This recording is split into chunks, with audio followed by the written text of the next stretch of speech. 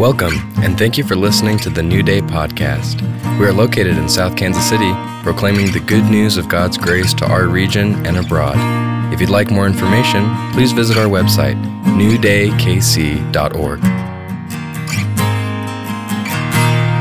Well, again, this teaching, you'll notice your bulletin hasn't changed much because these are all parts of the whole, and I have a tendency to teach this way anyway, so if you need to catch up, they are online on the website, and you can go to newdaykc.org, or I think you can even, are they still on iTunes? Yeah, you can go to iTunes and get them in a podcast or whatever, and catch up, and I hope you do that. I hope you, at least you've come back enough that you've shown that you're not too tired of me yet. So, there's lots of good teachers out there today, isn't there? And I know it takes, seems like it almost takes as much or greater effort to get to church today than it ever has. I don't know, it's just the busyness of our times or something, but I'm just grateful that you're here and grateful that Jesus is our God and that he's leading us and guiding us in instruction and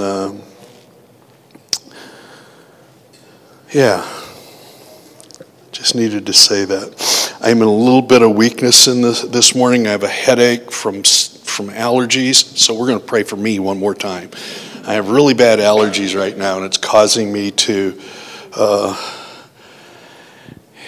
have some forgetful moments and stuff, and I don't want to stutter through everything. So, Lord, I come to you, and Lord, our flesh is weak, but you're strong, and I pray that you would guide the words of my mouth and the direction that you want me to go in. And Holy Spirit, I just like your presence so much.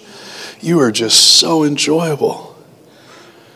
Would you bless the team that led us in worship?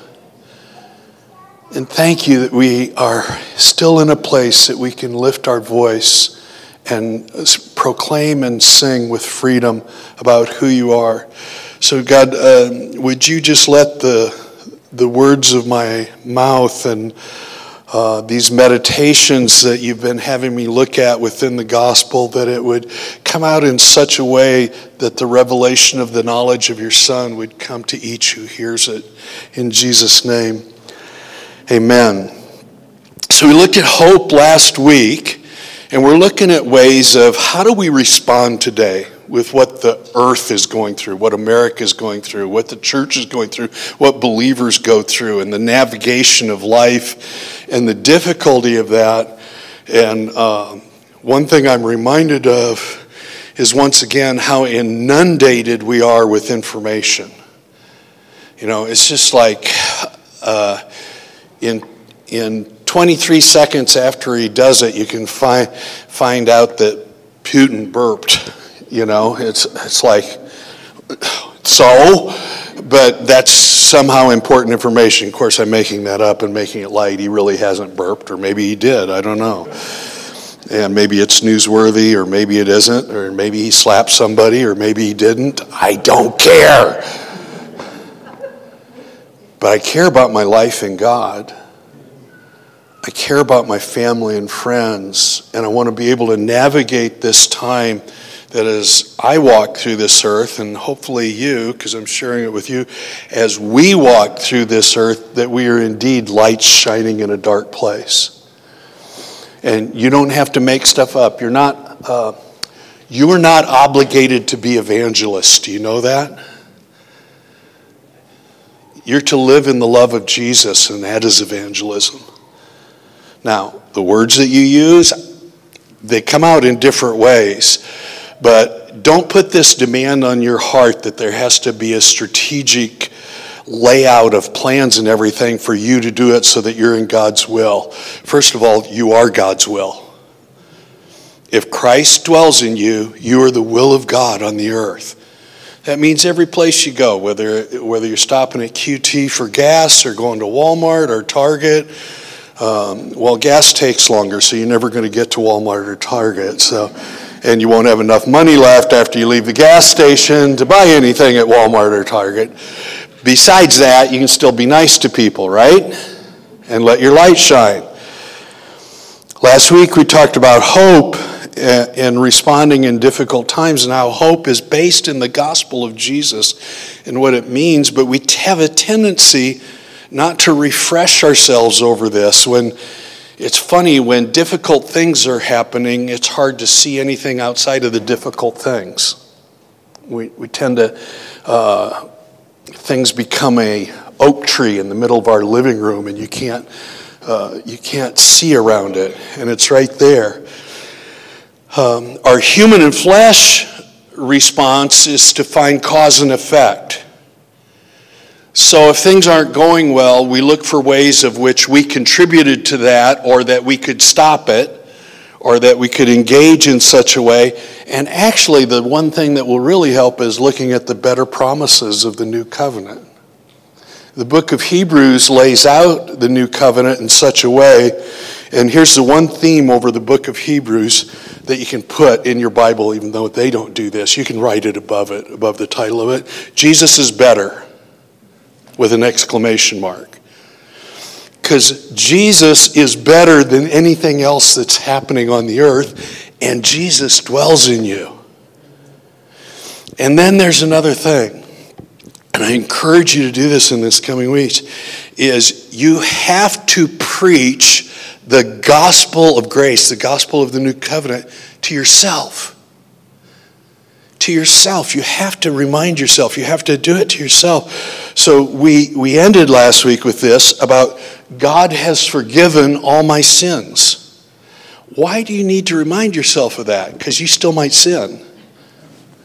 You still might stumble. And then when we stumble in a sin, that immediately gets us to go to cause and effect. I did this, now what's going to be the result? Oh, where am I at with the Lord? Now we think all of us good grace people who believe in the new covenant wouldn't do that, but we do that. When things aren't going right, we have a human nature tendency to go back into outside of the Gospels and go back into the equation living mode, said I must have done this and now, and we wonder what's going to happen next. And so we forget how incredible it is that God has forgiven all my sins. This was the basis of the gospel that was preached in the book of Acts. So we're going to look at two scriptures, and then we're going to look at what that means that you have forgiveness of sins. In Acts 13:38, the apostles are preaching. They say, therefore let it be known to you, brethren, that through this man is preached to you the forgiveness of sins. Jesus didn't come just to make people's lives better. Jesus came so that they would have forgiveness of sins. And by him, everyone who believes is justified from some of the things they did. Oh, wait, it doesn't say that, does it? Justified from all things from which you could not be justified in the law of Moses. Well, I wasn't living by the law of Moses. Yes, you were. Yes, you do. The minute you go to cause and effect, you start becoming legalistic in your heart and you're living by a law. Was it the law of Moses? Probably. From what I've seen, Moses pretty much got it all. Everything from diet to what you can and can't do. So it's all there. So if we don't believe that we've been justified, we'll find ways to think that we move into a sense of insecurity in our hearts. And the one thing the gospel needs to do in your life, especially in these times, is produce security. There is nothing better on earth than to know that you're at peace with God. I don't know of any better feeling on the earth. And so I preach to myself throughout the week. It's that blessing song. I asked the team to do it this week because I do this daily walking routine. And that song just kept, that one and another old one, I Stand in Awe. And those two songs were just like, and then remembering what the blessing song is really about and how it was given to Aaron outside of Moses. This is really strange. I'm not saying it's opposed to the law, but Moses was the lawgiver. And then God goes to Aaron, who is the high priest, and says, buddy, I've got something that you need to do. Can you imagine the revelation of that coming to his heart? Outside of, he hadn't gone up on the mountain with Moses. This is God just speaking to Aaron's heart. And he says, I want you to do something. He said, I want you to pray a blessing on the children of Israel. And when you do, you're putting my name upon them. Stunning. May the Lord bless you and keep you. That's why we sing, it goes on to all the generations. It was an identification that they knew who they were in God. When we preach the gospel and the forgiveness of sins to ourselves, guess what you're doing? Lord, bless me and keep me. Lord, make his face to shine upon me. In my belief that my sins are forgiven, why is this such a struggle?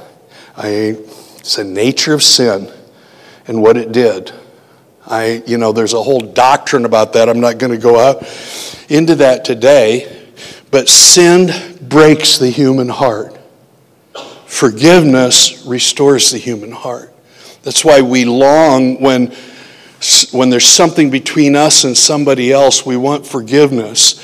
Though in our humanness, we want it a little bit differently than how God does it. God does it through agape love, unconditional love. And I do it through, okay, I forgive you, but I'm going to remember this. And I'm not sure I'm ever going to trust you again. And how do you know you do that? Well, we put qualifiers on it. It really doesn't have the gospel of forgiveness. And so then we become legalistic, and I better forgive 70 times 7, but I'm not going to let them get me again. Why do we do that? I don't know. And really, the one admonition about forgiveness that Paul gave was that you would forgive one another as Christ forgave you. Let's look at how Christ forgives. God holds nothing against you. You have to preach this to yourself. This is, again, I know I use the word, but it's the one word that, maybe it's because I grew up in the 1950s science fiction thing. This is a stun gun. This is stunning that this is how God would choose to do this. That it's not just forgiving you, but it's forgiving you with not ever holding it against you. We don't do that in human nature, do we? Matter of fact, we remain self-protective. But look at Psalm. Just think of the things that were between you and God that he has removed. And now listen to this psalm. This is David literally prophesying and seeing himself into the time of Christ.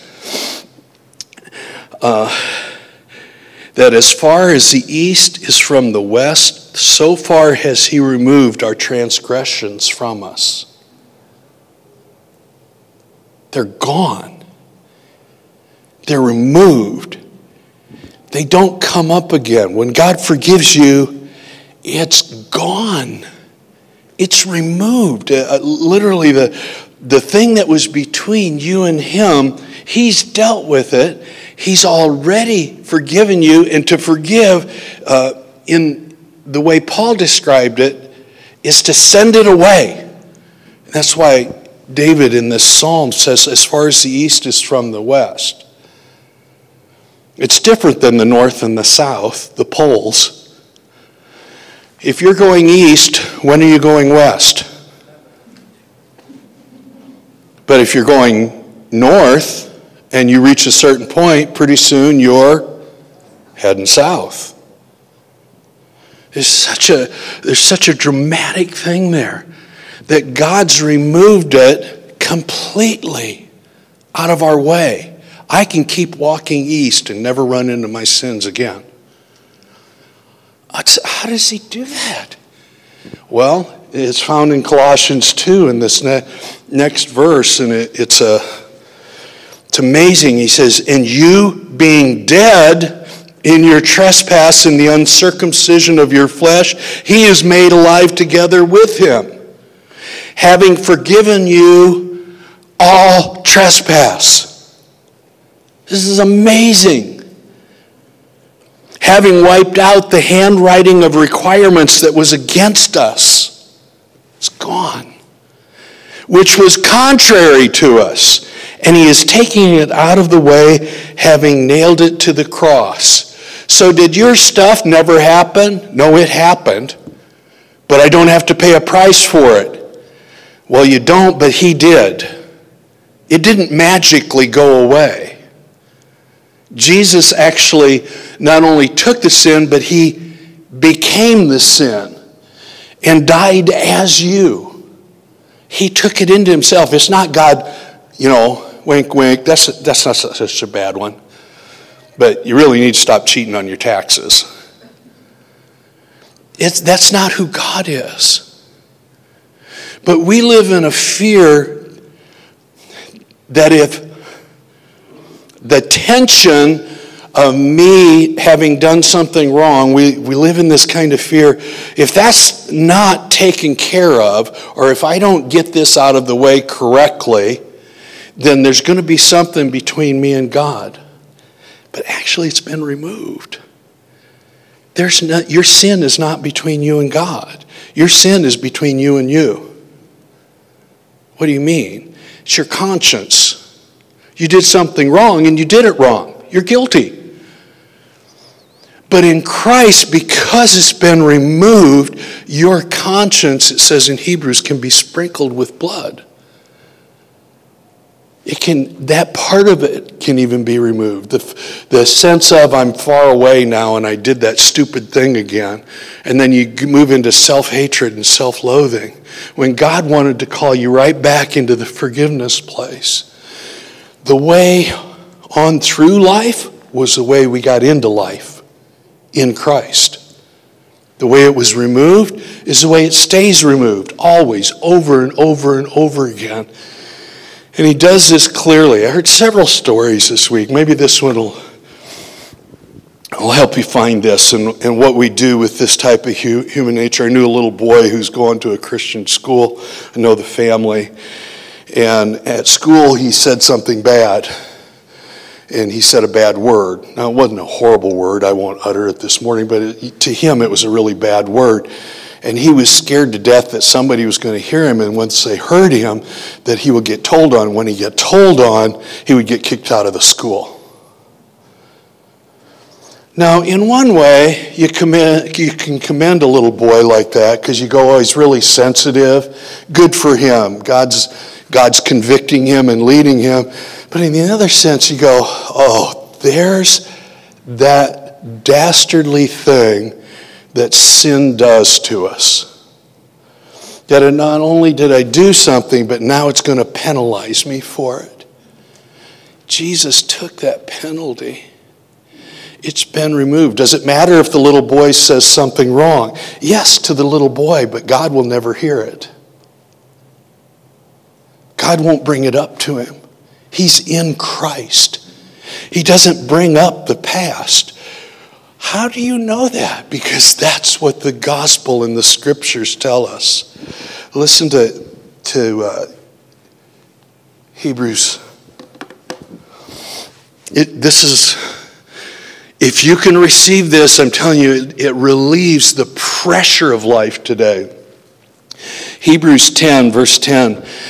By that will, speaking of the will of God, we have been sanctified through the offering of the body of Jesus Christ once for all. And every priest stands ministering daily and offering repeatedly the same sacrifices, which can never take away sins. But this man, speaking of Jesus, after he had offered one sacrifice for sins forever, sat down at the right hand of God. From that time, waiting till his enemies are made his footstool. For by one offering he has perfected forever those who are being sanctified. Do you understand? He's talking about you. Do you want me to read it again? For by one offering He has perfected forever those who are being sanctified. There's no eternal weight against you anymore. What does that mean for today? You can live securely today and joyfully. But what about when I do fail? You can run to him quickly. You're already forgiven. You don't go to God to convince him to forgive you. It's been done. It's been done. And he sees you. This is what's so hard for us, because we know experientially in this life we make mistakes. But I'm perfect. Just perfect. Perfectly loved. Perfectly forgiven. Perfect enjoyment with God. There's not something I have to do to get him to like me better, pay attention to me, notice me, think about me. But most of the time, if I'm doing the wrong things, I don't want him to think about me. But that's when you actually need to preach the gospel to you, when you want to think most about him. And remind yourself of these things. This is the gospel that we preach to ourselves. Let's keep reading. For he is perfected forever those who are being sanctified. But the Holy Spirit also witnesses to us, for after he had said before, this is the covenant that I will make with them after those days, says the Lord. I will put my laws into their hearts, and in their minds I will write them. Then he adds, their sins and their lawless deeds I will remember no more. Now, where there is remission of these, there's no longer an offering of sin. He doesn't remember them because he chooses not to remember them, not because he's forgetful. Oh yeah, Brenda, I saw her last week. Come here, girl, let's do some God time. He doesn't do that. He doesn't do that. He doesn't see you that way. When you come to him, you can present yourself to him just as you are. It was Brennan Manning that wrote this, and I don't know if I agreed with Brennan on everything, but I did most of it. And it says, he says, no one is as they should be. No one is. God loves you and accepts you as you are because he did the sacrifice. You can't ever should yourself right enough, should you? You have to preach and live in this gospel and in the forgiveness. Isn't it a strange thing that he would say, I won't remember them anymore. I will remember no more. I dwelled on it all week. I've been reading this book. By the way, it's a wonderful book. If you want to see what the cover looks like, you can order it online. And this is me not hawking for my friend Sam Storms, but this is called A Dozen Things God Did with Your Sin. And I've just been going through it. It's like preaching the gospel to myself over and over and over again. And I tell you what, even though I'm preaching to the choir, man, am I singing back in the love of God. I want to read you a section about what Sam wrote about this, because it's really amazing. God alone, by virtue of being God, knows everything. Would you agree? Past, present, and yes, even the future. He knows it perfectly. He does not have partial knowledge that someone else can fill in on his behalf. I'm going to do another aside here. Though we tell him in prayer, make sure that he knows. What he knows, and he knows everything, he knows exhaustively. There's nothing hidden from him. Not one thing. He knows why it happened, what it is, where and when it occurred, and everything that has resulted from it, including all the injustices on the earth.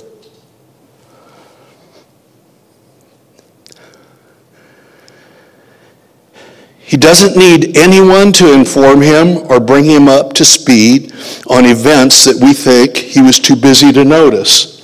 As David said in Psalm 139, "O Lord, you have searched me and known me. You know when I sit down and when I rise up. You discern my thoughts from afar. You search out my path and my lying down, and you are acquainted with all my ways, even before a word is on my tongue. Behold, O Lord, you know it all together." Would you agree that he knows everything? That being said, what possible sense could it make to say that God has forgotten our sins? How can the Bible author quote God as saying, "I am he who blots out your transgressions for my own name's sake, and I will not remember your sins"? That's in Isaiah 43. Can God truly forget something? Is it possible, in the most literal sense of the term for God, not to remember what I've done? Well, no. How utterly different, though, God is from us. When people violate our rights or transgress us or defraud us or lie to us or break a promise, we make it clear to them, "I'll never forget this. I'll never let you forget this. I'll remember this to my dying day. I'll make sure I keep this in the forefront of my mind forever, and I'll throw it in your face every chance I get." Did you ever get, well, some of you haven't experienced that, and Brenda, bear with me on this, but have you ever thrown up to your spouse the stuff that they did to you 3 weeks ago? "Oh, I wouldn't do that." You have to learn not to do that. God, on the other hand, promises never to remember. When God says he will remember not your sin, it's because he's chosen not to remember your sin, not because he's winking at it or that it doesn't count or it doesn't matter. He already paid the penalty for it. It's already wrapped up in him and through him. And we sang the songs. He's already conquered the grave and death on our part. We're getting ready to celebrate it in a couple of weeks. He promises never to remember. He will not brood over our sin. He will not reflect upon it, think about it, contemplate it, analyze it, or ever again bring it up to himself, to you, or to others. That poor little boy going to school with an anxious heart is no different than us. 8 years old, I wonder who will find out what I did. It's so not the gospel, isn't it?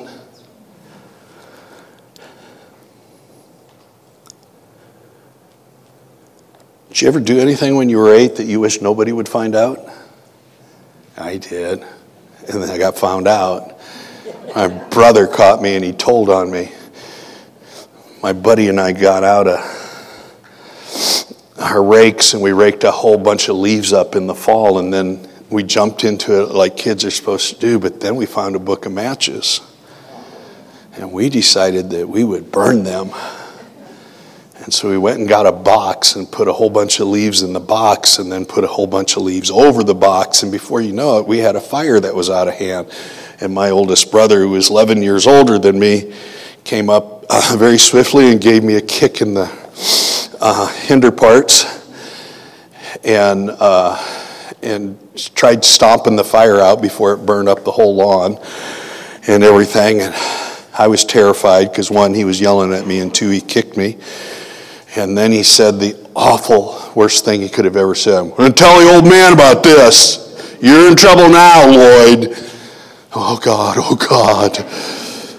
And he did. I got in trouble for it, And I've thought so many times in the past the terror you can feel with knowing you had done something wrong and who's going to find out and tell on you. And God knows all things about you and he never tells on you. Not in the way we do from the sin vantage point. God tells on you from the love vantage point. And he'll say to you, that wasn't right. You can't say it wasn't wrong. It wasn't right, but I won't hold this against you. Come here, let's work through this. Let's walk it out together. He won't bring it up to himself, to you, or to others. In other words, our fundamental problem is that we either haven't heard, don't recall, or simply refuse to believe what God said in Jeremiah 31:34. Words that are quoted here in Hebrews. I will remember their sins and their lawless deeds no more. No more. It means forever I won't remember them. What haunts us and brings torment and unrest to our hearts is that we live as if those final two words weren't in the text. So we live insecurely. And so we go to God and beg his forgiveness again. God, if you just, Lord, I know this over and over and over again, but would you just forgive me? But what God is saying, Sam writes, I will never again, by no means ever, remember your sin and lawless deeds. Well, how does God deal with you then? As a son or daughter that he's completely for and that he'll never be against. And on your worst day, you can go to him. On the day that you did the one thing that you thought, I will never do that. I will never say that cuss word and the other kids won't hear it. But you did, and you can run boldly. This is what Hebrews earlier writes and why it's so important that we harness. I can run boldly to a throne of grace in time of need to receive mercy, to be infused, one translation says, with grace. And God's for me. He is for you. We sang it in that song, in that blessing song. God is for you. God is for you. God is for you. And the scripture that it's from in Romans says, if God is for me, who can be against me? Who's against you?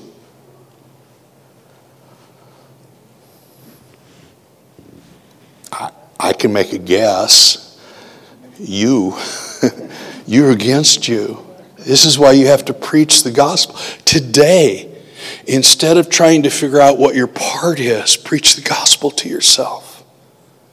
I can live in this. I can exercise my faith in this.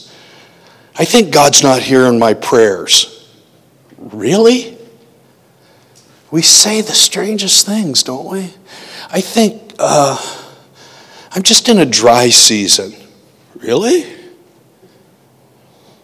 I loved it when we sang Let It Rain. You know, and it's symbolic, but to live in the reign of God is to live in the reign of God. Both R-A-I-N and R-E-I-G-N. To live in the reign of God. That's where we were designed to live. Will it change the circumstances we're under? No, it will take you out from under them. It won't change the circumstances. You just don't have to live under them. That's that calling into our lives.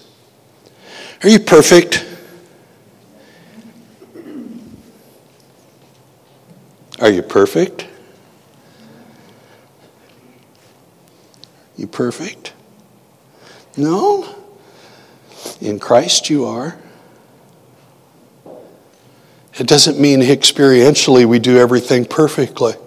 And so we feel that, don't we? I can make a mistake this afternoon. I probably even did some this morning.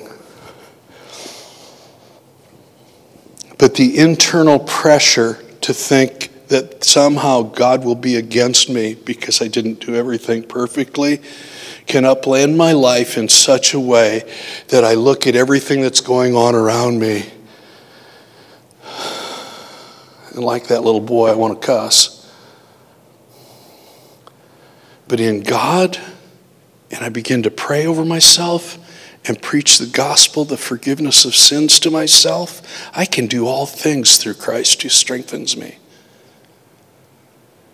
And he sees me as perfect. I don't see me as perfect. I see the mistakes. He sees me as perfect. It's such a freedom. It's such a freedom to begin to believe that and to engage on it. And that I believe, because I went, what about besetting sins? And I'll close with this, because we all kind of have those little, we think, I keep doing this and I hate it.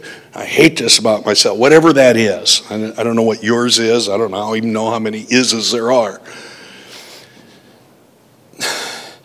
The less I looked at my sin and trying to deal with my sin, and the more I looked at the gospel and the forgiveness of my sins in Christ, the less I did the sins. The more I looked at the sins, the more I did the sins. The more I tried to overcome the sin, the more I was tempted to do it. When I ran to Christ and going, I'm free of sin, guess what started working in my thoughts and my minds? I'm free of sin. I'm perfect. Just perfect. I tell it to Brenda all the time. I'm perfect, honey. You don't sound so perfect. I'm perfect. Go read Hebrews. Just perfect. Actually, it's Brenda that's just perfect. So I'm getting a lunch here. So, no, I'm not. He's perfected you for all time, and he's forgiven you of all things forever, and he will not bring them up. Psalm 103 says he won't deal with you according to your sin, according to your trespasses. He deals with you. How does that work? He deals with you. This is the great mystery according to Christ. Where is Christ? Well, he's seated in heavenly places. That's one part of it. Where else is he? He's in me, and he's for me, not against me. He is for me, not against me. And I believe that, and it changes the way I live here. And it's not that, close with this, it's not like going back to that little schoolboy image. It's not that I'm just going to say whatever I want. That's not true. Matter of fact, I'm more careful about what I say today than I ever have been. Unless I can get you going with it and then start a conversation. And we can get, that's just my human nature. Don't want to live in fear. And I don't want to live in insecurity. God is for me. God is for you. I want you to minister to you right now. I want you to put your hand on your heart.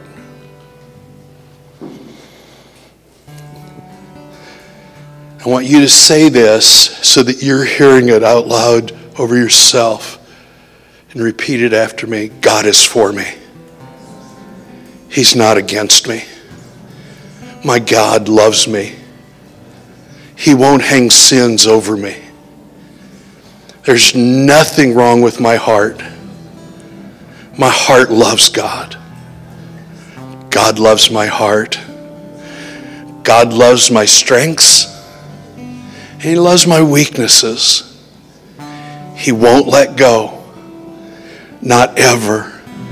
And he will remember my sins no more forever. I'm his child. Thank you, Jesus. Amen.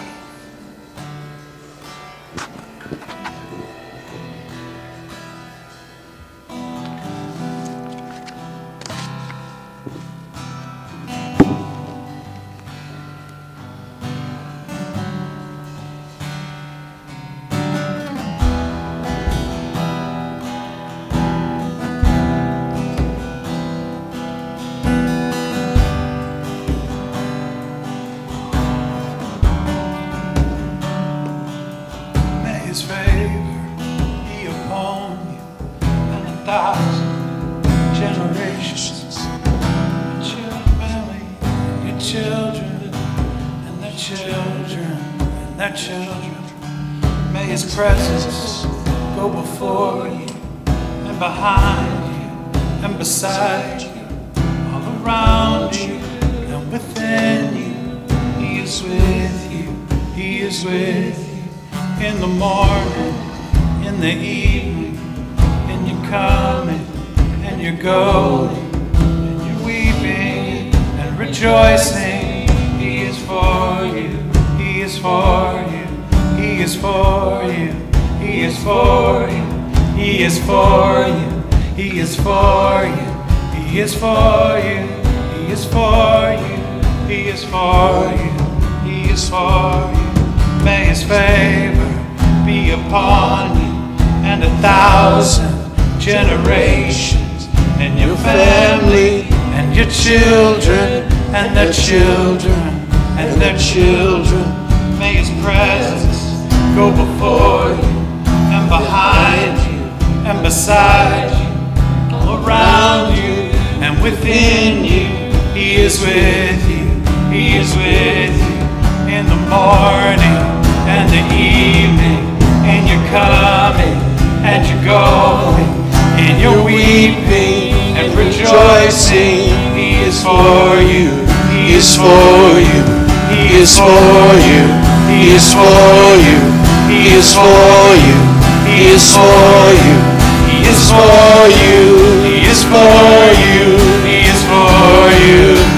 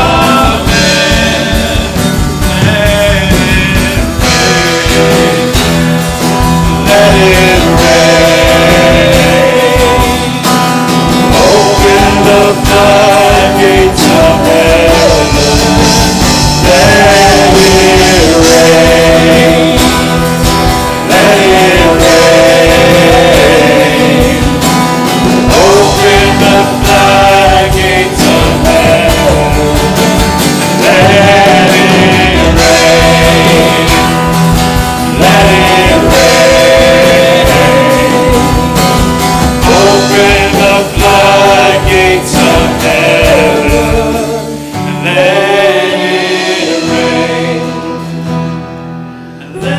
Amen. Okay, this week, let a cloudburst of heaven rain down on you every day. Every day, remind yourself that He's for you, that He's with you, and that He's in you, and He will see you through this, and you can sing in the darkness, and your light will shine. Now may the love of God and the grace of the Lord Jesus Christ and the fellowship of the Holy Spirit be in you all and with you all throughout this entire coming week. In the name of the Father and Son and Holy Spirit. Amen. Would you love on each other?